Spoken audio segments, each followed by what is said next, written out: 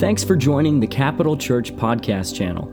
For more resources and to learn more about Capital Church, please visit our website at capitalchurch.co or send us an email at info@capitalchurch.co. All right.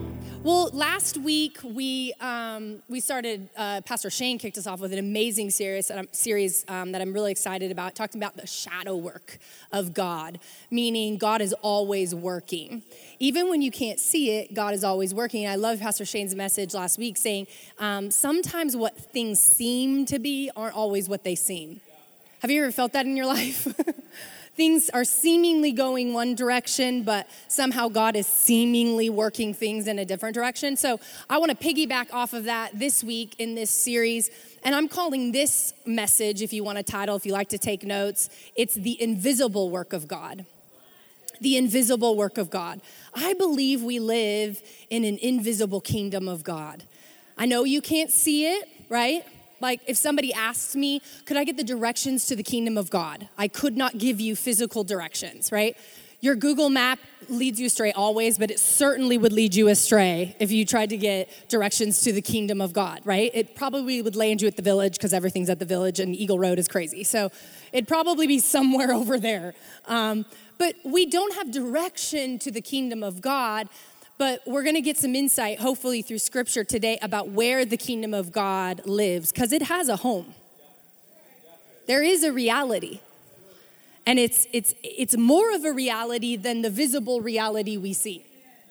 And so today we're going to talk about that invisible kingdom, the invisible work of God. So let's go to Luke chapter 17, Luke's gospel. We're just going to read a couple scriptures, and we're going to believe God is going to speak to us today. Do you believe that? Do you really do? Do you really think that you can come to church and God will speak to you? I do. I mean, I come every single Sunday hoping and ready and in a posture ready for God to speak to me. So Luke chapter 17, verses 20 and 21, we're going to read these. This is Jesus. He's with his disciples.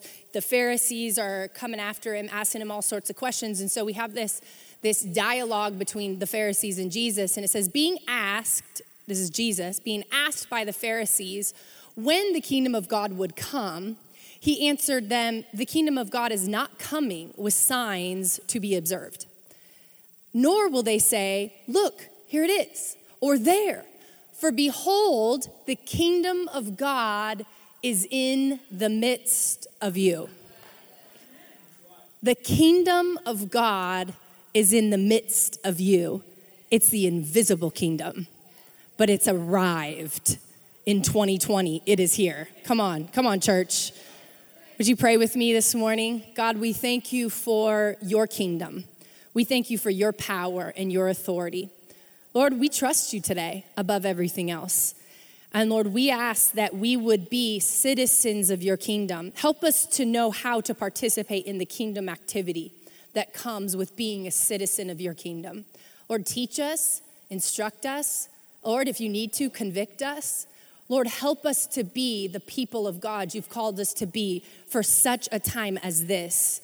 Lord, it's not a mistake that you placed us in this time in history. And Lord, I pray that we would be the people of God who respond in faith and with kingdom activity in Jesus' name. If you believe it, say amen. Amen. So I believe this, that the kingdom of God is not a visible kingdom, right? I can't reach out and touch it. I can't get on a plane and arrive there. I can't go there on vacation, right? It's not this destination that we think of any other kingdom. If you think of kingdoms or countries or places, if you said, hey, I'm going to go on a vacation, well, you can't right now. But if you wanted to go on a vacation somewhere, you plan it. You know the directions. You know there's a route to get there. Well, the kingdom of God is not like that. And that's challenging for us because we live in a visible world, but we actually live in an invisible reality. We live in a very visible, right? We saw the snow today. It's visible. It's tangible. You could touch it. It's cold. I love it, right? I got in the car and immediately listened to Christmas music, and I hope that doesn't offend you because you thought I should be listening to Bethel, but Christmas music gets me just as excited for the Lord as Bethel and Upper Room and anybody else, because Christmas is about Jesus, remember? There's tangible, visible realities, right? You can go outside and you see trees, and my husband and I still need to fully get rid of all the trees, and then the snow came. It's okay. I'm not bitter. It's okay. We'll get there, right? But there's visible things in our world, right? There's people, you're sitting next to them. You can see them. So we don't negate the fact that we live in a visible world, a visible reality. But we live more in, as people of God, an invisible reality, which means there's unseen work happening all the time. In fact, the majority of God's work is unseen. Now, isn't that exciting to think about? Because there are things we see that God does. We do. You can see how he miraculously paints the skies. And you can see how he does and changes seasons. And you see how he heals bodies and helps people and aids people. You can see how he restores relationships. You can see how he brings perfection. We can see these things. But the majority of God's work is unseen. Which means God does way more than I ever will know. That should encourage someone today. God does more than we realize. Why? Because he lives in the invisible realm. His kingdom is happening all around us, and he's actively moving and having authority and power within his kingdom. But we just see the visible. We see the polls, we see the election, we see government, we see medicine, we see TV, we see people, we see hurts, we see the problems of our world, we see destruction, we see evil, we see all of these things and human effort. We see this. And not that those things, and we deny those things, are in our world, but we live in a greater reality. And it's invisible. And what makes God's kingdom strong are not the same things that make our kingdom, this world we live in, strong. And that, I think, is a tension. I think it's hard for us as Americans. We blend those two, and it's difficult for us to see that what makes America strong, and we love our nation, don't we? We love our nation. We pray for our leaders. We pray for our nation. But what makes America strong is not the same thing that makes the kingdom of God strong. Because it's an invisible world. So we have to imply or apply the invisible, not tangible, but supernatural realities of heaven into our kingdom. So we have to think differently. In fact, Eugene Peterson says the kingdom of God, it's subversive to the kingdom of this world. Subversive is a strong word. And I wondered if Eugene Peterson wanted to tone it down and maybe use something like it's opposite or it's different. He uses subversive. If you know what subversive means, it's not tender. It's not going against the kingdom of our world like, oh, we just probably shouldn't do those things. What does subversive mean? It goes against it with every fiber. It is completely opposite. And if it has to use the kind of force in the heavenlies, it will. But what makes this kingdom, this visible kingdom, strong is not what makes God's kingdom strong. We have to first recognize the invisible, unseen, miraculous working of God all of the time. I love it because it's all throughout Scripture. If you look at the Scripture, especially I love the Old Testament. And man, there's a movement today where people are not that interested in the Old Testament, and it breaks my heart as a Bible teacher and a student of his word. The Old Testament, man, what God does in the Old Testament shows us today what God has called us into, what he's rescued us from. It's the story that he's written for us. And so you see in this story, this great grand narrative that God has written, is that the people of God, remember way back in Genesis, God declares that there's a descendant through Abraham. There's going to be people that will come through Abraham that will inherit the whole earth. They're going to get land. They're going to possess all this stuff. But then you go a while and you don't see it. Then you finally get to Exodus and we find the people of God. God has set the people apart that he's going to give his descendants and bless, and the land is going to come through them. But they find themselves in slavery in chapter 1. Exodus chapter 1, the people of God, the chosen ones, the special ones, the ones who are part of God's kingdom and God's rule and God's world, are now in slavery. Well, that doesn't seem like God's really working. Because why would God put his people and allow them to be in slavery? Have you ever asked those questions in your own life? Like, God, if you're God, then why is this? Fill in the blank. Because what we don't realize is that God is working. In Exodus chapter 1, we see the Israelite people are getting strong and they're multiplying. right? And Pharaoh is getting nervous, and the people in Egypt are getting nervous because they're getting outnumbered and outpowered. I mean, these are some strong people. So Pharaoh goes, I'm gonna make them slaves. I'm gonna make them work hard. They're gonna work for us. This is gonna tear them down. Doesn't tear them down, makes them stronger. And they keep multiplying. So then Pharaoh goes, well, I'm gonna have to do population control. So I'm gonna eliminate as many of these Israelites as I possibly can. So he gets the midwives, the Egyptian midwives, to then go to, and he commands them, for every Hebrew that has a baby, if they have a boy, you kill it. If they have a girl, you let them live. So these non-God-fearing, think about this, these non-God-fearing midwives, they're not Hebrew women, they're Egyptian women, feared God. Somehow in the invisible realm, in the unseen realm, God comes upon these women and puts the fear of God upon them. That they say, nope, I can't do that. I can't kill these boys.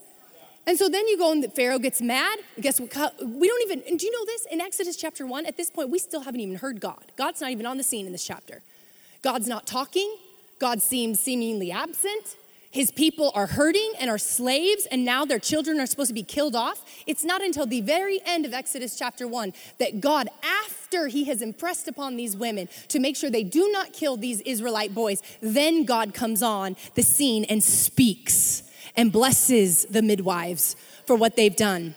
And guess what happens through that act of the faithfulness of those women? God raises up a mighty army of Israelites that are able to leave to go to the promised land. See, God is working.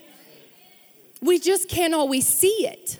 And the circumstances of life tend to be so visible and screaming in our face that we typically just falter to, well, I guess that's what the reality is. I'm just gonna keep loving Jesus. Well, no, God says to live in faith, to trust that he's working. The Old Testament is full of these invisible narratives of God working. I love in Genesis the story of Joseph. Is that not a God that seems to be invisible and absent, but he's in fact working? Right? He has psychopath brothers. He's the favorite son. He goes from the favorite son to a slave to the second in command in Egypt, all in one story. And he not only saves the family that threw him into slavery, but he saves the known world from a famine. Is that not the work of God? Is that not the invisible hand of a mighty God? Then you have one of my favorite stories in all the biblical narrative, which is about Rahab in Joshua, the book of Joshua. Rahab, who is a demon-worshiping Canaanite prostitute. I mean, that's a lot. We're working with a lot here. Like generations of demon worship or demon worshiping in her family, and a prostitute. And it's the two spies, Joshua sends two spies into Jericho to spy out the land. And this woman, who's a Canaanite, demon worshiper, not a God-fearing woman, and a prostitute, somehow has heard about the miraculous works of God for the Israelite people and sees these men and hides them. She hides them in her house and she says to them, hey, if I do this for you, will you save our family? We've heard of Jehovah. We've heard of what he's done and the miraculous things. Why? Because he's doing work all over and all the time. So God saves. He saves Rahab and her family. Remember, the walls fall down and her house was built in a wall. Guess what part didn't fall down? But here's the coolest part of it. Rahab is the great times 24 great-grandmother of Jesus. You know who her son is? Boaz. You know who her daughter-in-law is? Ruth. A demon-worshiping prostitute from Canaan. God is seemingly working behind the scenes of her life. And then she finds herself in the lineage of Jesus. She's one of the only women named in the genealogy of Jesus. And in the New Testament, in fact, she's mentioned in the Hall of Faith, the Hall of Faith in Hebrews chapter 11, but they always call her the prostitute or the harlot. Not in Matthew, when they list the genealogy, they just call her Rahab, the woman of faith, that because of her yes to Jehovah and her faith in God, God used her, and through her line, Jesus comes on the scene. Come on, God is working. He always has. We just just have to believe and see in the invisible, not just the visible. Then you have Esther. Come on, we love Esther. The orphan to a queen. This beautiful story. God's not even mentioned in the book of Esther, but you see his providential hand through the whole text. Not once is God mentioned, but that does not, but you know as you're reading it, the readers are captivated by the work of God through the whole thing. Come on, it's one of the greatest stories in the Bible. Haman, the evil Haman, who is getting ready, sets up gallows to hang the righteous people, but it's his very gallows that he ends up dying on. Why? Because God is working, and he brought Esther, an orphan, to a queen so that she would be built and living for such a time as this. There's invisible work all around us. If you think that your life and our world and what's happening today is just, well, it's the world we live in. No, it's invisible kingdom realities.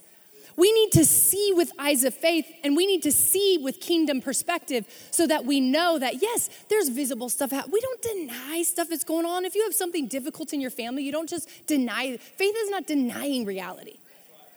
That's not faith. That's actually fear. But faith says, hey, in spite of this, I know that there's mountains and obstacles and difficulties and it seems impossible, but God. And I know the God from this Old Testament to the New Testament and who lives today is the same God who rescues, delivers, and works and does impossible things. It's invisible work. See, even when God seems absent, he's not. Even when it might feel in your story that God is maybe messed up. Maybe 2020 you thought, God, you got it wrong somewhere. No, he hasn't. God is still working and moving and establishing his kingdom. But Luke 17 shows us it's an invisible kingdom. He says, remember the Pharisees are like, okay, God, when does the kingdom come? And he's like, stop asking when the kingdom of God is coming. Stop asking when. The kingdom of God is already in your midst. He says, don't say it comes from there or is it over here. Start recognizing that it lives on the inside of us. This is the invisible kingdom. He says this, the kingdom of God is in our midst. What does that mean, in our midst? Well, scholars typically say different things of what this could mean, but most would agree the fact that this is not in our midst does not mean it's just in me. It's a private kingdom reality in my heart, and I just walk around living with the reality of this private spiritual relationship that I have with God. It's just me and God. The problem with that is that the kingdom of God has never been private. The kingdom of God throughout the text is always public. God doesn't just save his kingdom for some people and isolate and exclude others. His kingdom is for everybody. So it's a public display. He doesn't just sometimes go, okay, I want you to get saved and go to church, and I just want you to hold it in your heart. And just be happy and smile. I mean, you should smile. But no, it's not a privatized faith. The kingdom is not this private movement. It's not for you just to enjoy and hopefully bring your family into. No, it's more than that. Jesus uses the kingdom of God to show a public world that he is working when nothing else seems to be. Others would suggest that this phrase of the kingdom of God in our midst is yes, it's present. Maybe we believe in the realities, but it's hidden and it's waiting to be discovered. No, it's closer, but it's not waiting to be discovered. It's already real. So I think the best understanding of what it means for the kingdom to be in our midst is that we recognize the kingdom of God has arrived. And wherever Jesus is present, the kingdom is present. And if Jesus is in my life, then guess what? The kingdom of God is in me. So the kingdom of God is active. See, all the other ones are passive.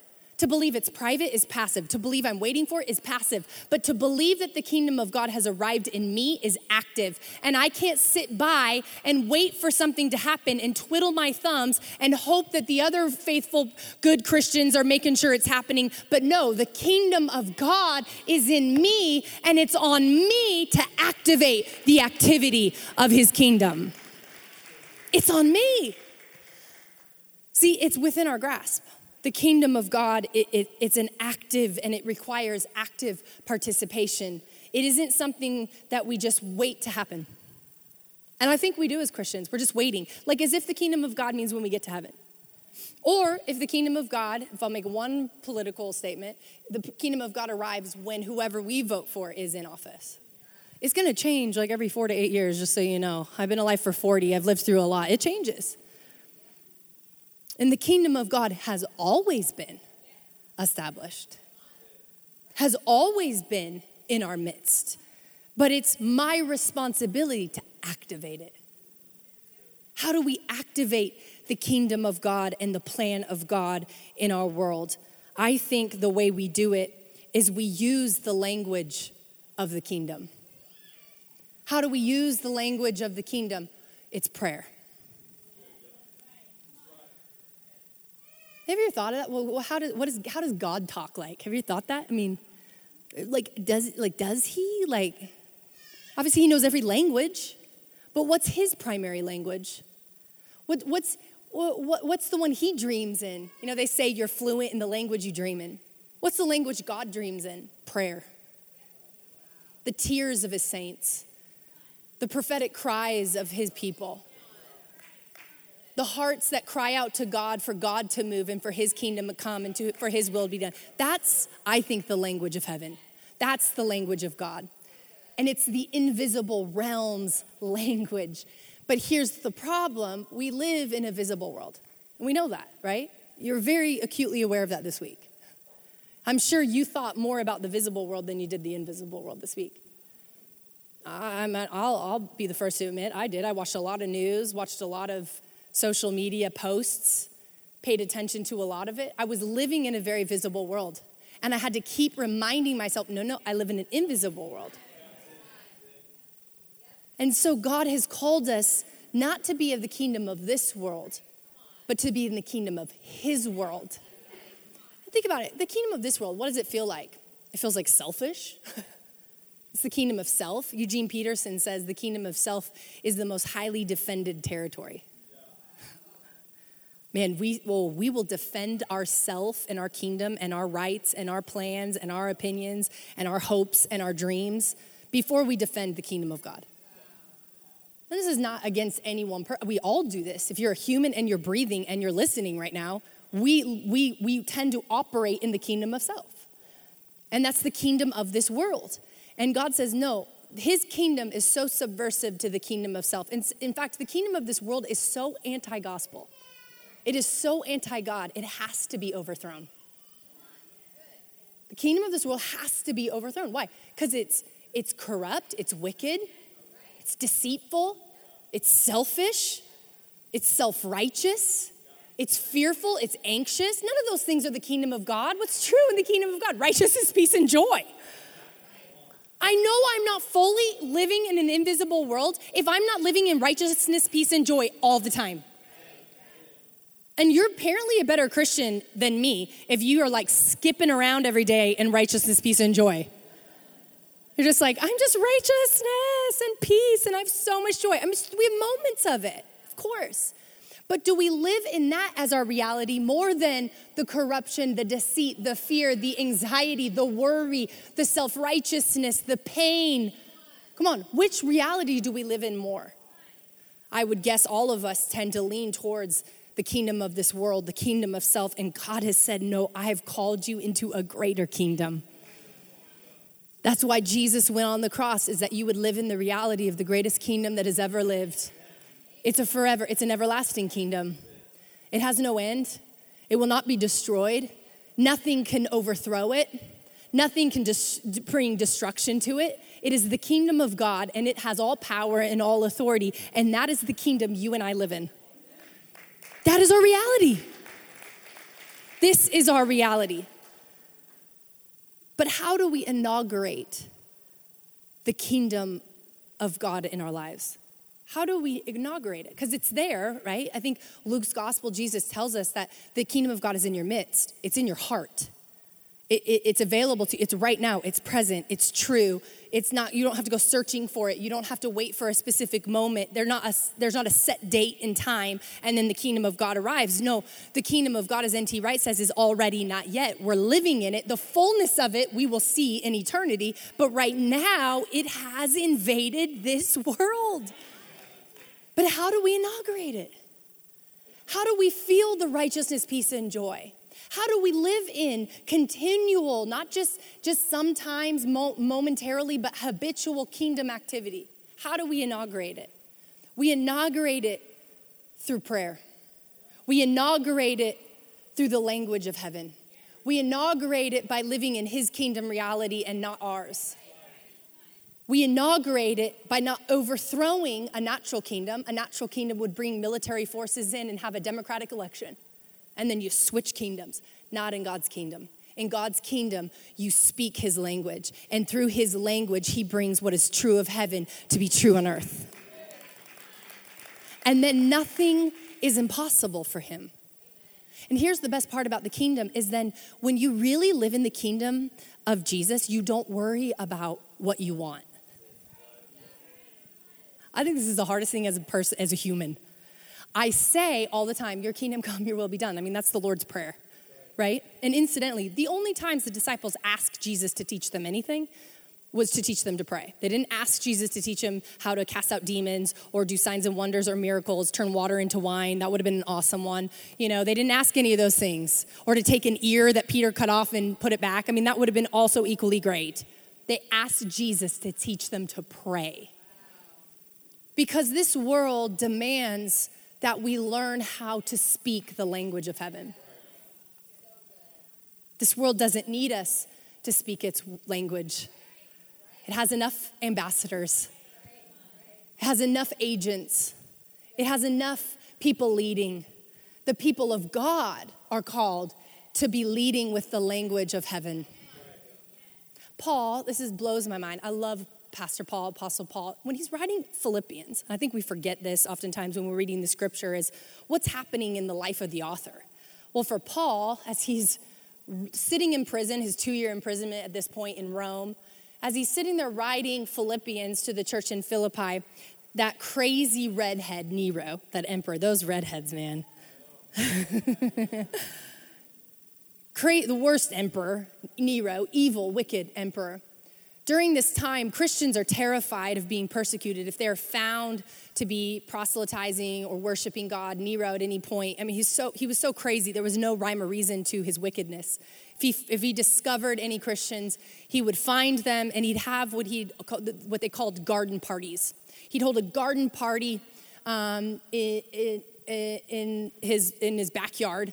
He'd hold this big garden party, and they would put beasts' skin or dead animals' skin on the Christians, and they would release wild dogs to come and to devour the Christians, would kill them. He'd also burn them at the stake to illuminate the garden party. So at night, as they're drinking and partying and laughing, the Christians are being burnt at the stakes all around them. Paul is sitting in prison at this time. At this point, he's done his missionary journeys. He started churches all over the known world. There are many Christians that are in churches that have sprung up, but come on, they're scared. They're anxious. They know family members and friends who have died by Nero's hand. They don't know if they're going to be the next. They don't know how to live in the kingdom of God when they're so afraid of the reality of their life. And Paul writes in Philippians 4, rejoice in the Lord always. Again, I will say rejoice. Let your reasonableness be known to everyone. The Lord is at hand, which, by the way, the Lord is at hand was a very strong Jewish comment and statement. It was way back. All the people back in the Exodus would say that Jehovah is at hand.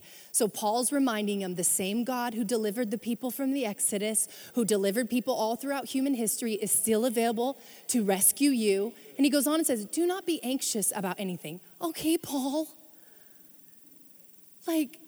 Really? Don't be anxious? I don't know if I walk outside if I'm going to get grabbed by Nero and the Roman soldiers in the Roman army. Not to mention, in a few years later, they destroy Jerusalem. This is not a light time in history.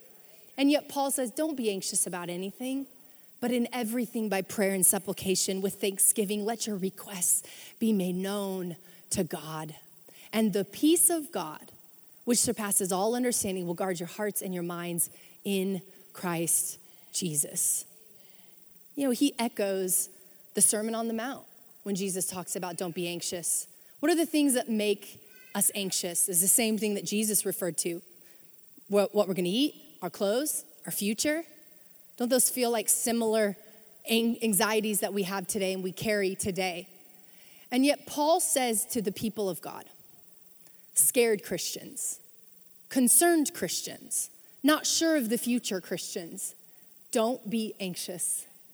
Prayer is the remedy for your anxiety. Prayer is the cure for your fear. When you get in the language of heaven, I will move. He's reminding them that God has always been at work. We don't understand all the things that happen.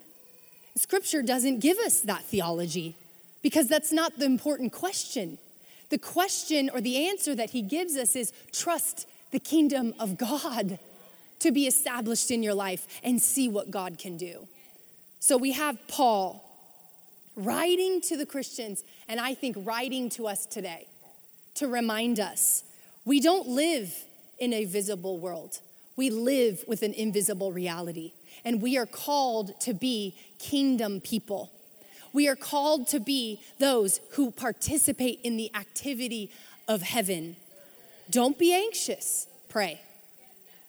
Don't be fearful, pray. I mean, can I pose a question, and it's totally rhetorical, but how many of you were nervous about before, during the election, after the election? I don't know where you're at, but you were more nervous and scared and anxious than you prayed. Except for our prayer chain, bless their hearts, they'll pray for 24 hours a day.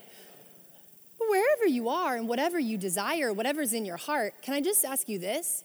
How many texts did you send to people before you prayed? How many conversations did you have before you prayed? The language of heaven is not opinions. The language of heaven is not fear. The language of heaven is not even this celebratory desire for what you want. The language of heaven is prayer. And then through our prayers, the activity of heaven comes down to earth, and you start seeing God moving in all these unforeseen areas that you were like, how did he do that? Because we actively participated in the kingdom that's already here. How do I know we can participate? Well, Jesus tells us. Have you ever thought about the authority you have with your keys? You know, the keys you have to your house. I hope not everybody has keys to your house. You have keys to your house. So you have authority in your house. I have keys to this building, not very many of them because I don't want that much responsibility. But I have one big key that gets me in all the major doors, just one. If they give me any more, I say I can't. It's a lot of responsibility, you know? I want one key, but that key to this church gives me authority. But if I didn't have this job anymore, guess what's the first thing that happens? I have to give that key back. If you lost a job, or if you leave a job, or if there's a job change, what's one of the first things they ask? Oh, could I have your keys? You no longer have authority in that place. But Jesus tells us in Matthew's gospel, he says this to Peter. He says, and I tell you, you are Peter, and on this rock I will build my church, and the gates of hell shall not prevail against it. And the keys of the kingdom, verse 19, do we have that? And I will give you the keys of the kingdom of heaven, and whatever you bind on earth shall be bound in heaven, and whatever you loose on earth shall be loosed in heaven. How do I know I get to participate in his activity? Is because he gave me keys. Notice who he gives the keys to, the church. He gives it to the church. Like I could preach a whole message right there. He doesn't give him to just our individual, like I love Jesus and I want authority. No, he gives it to his church. When you're a part of the called out ecclesia, the church of God that he establishes, guess what? He hands you over keys.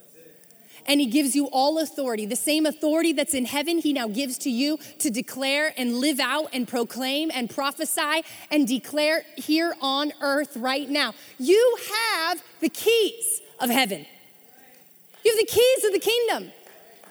The invisible world is your reality. You could be, my gosh, you could walk around, you have keys, you have authority, you could just like look at something, you go, no, I believe in the name of Jesus, you be healed. Or no, I declare right now that spirit, oh no, you be cut off in Jesus' name. Christians should be doing that all the time. We should speak the language of the kingdom, which is faith, which is hope, which is love. It's not complaint. It's not gossip. It's not anger. It's not frustration. That's not the kingdom. You're living in the kingdom of this world. But when you live in the kingdom of God, and I know it's hard, I do it all the time, I fall back into the kingdom too. And I start going, oh, great, this is whatever. And then I go, no, I live in the kingdom of God.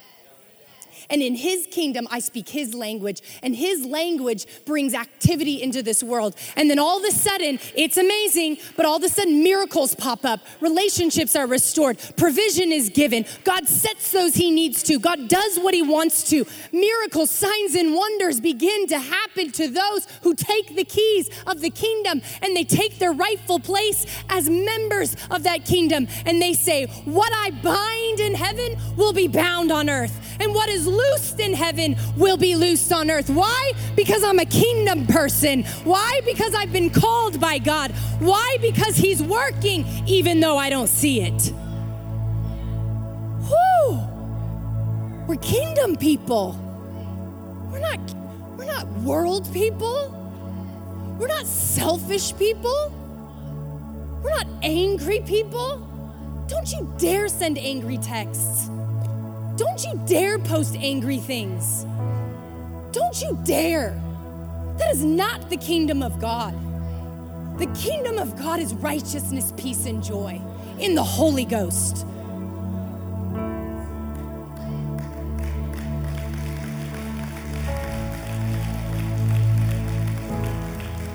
You know I love you. I don't love the kingdom of this world. I love his kingdom. I want it to be established. I love this church, and I will fight for this church to be kingdom people. We're not called to be like everybody else. We're called to live in the language of heaven. We're called to live in the activity of God. We're called to be the people of God. We're called to look like him, sound like him.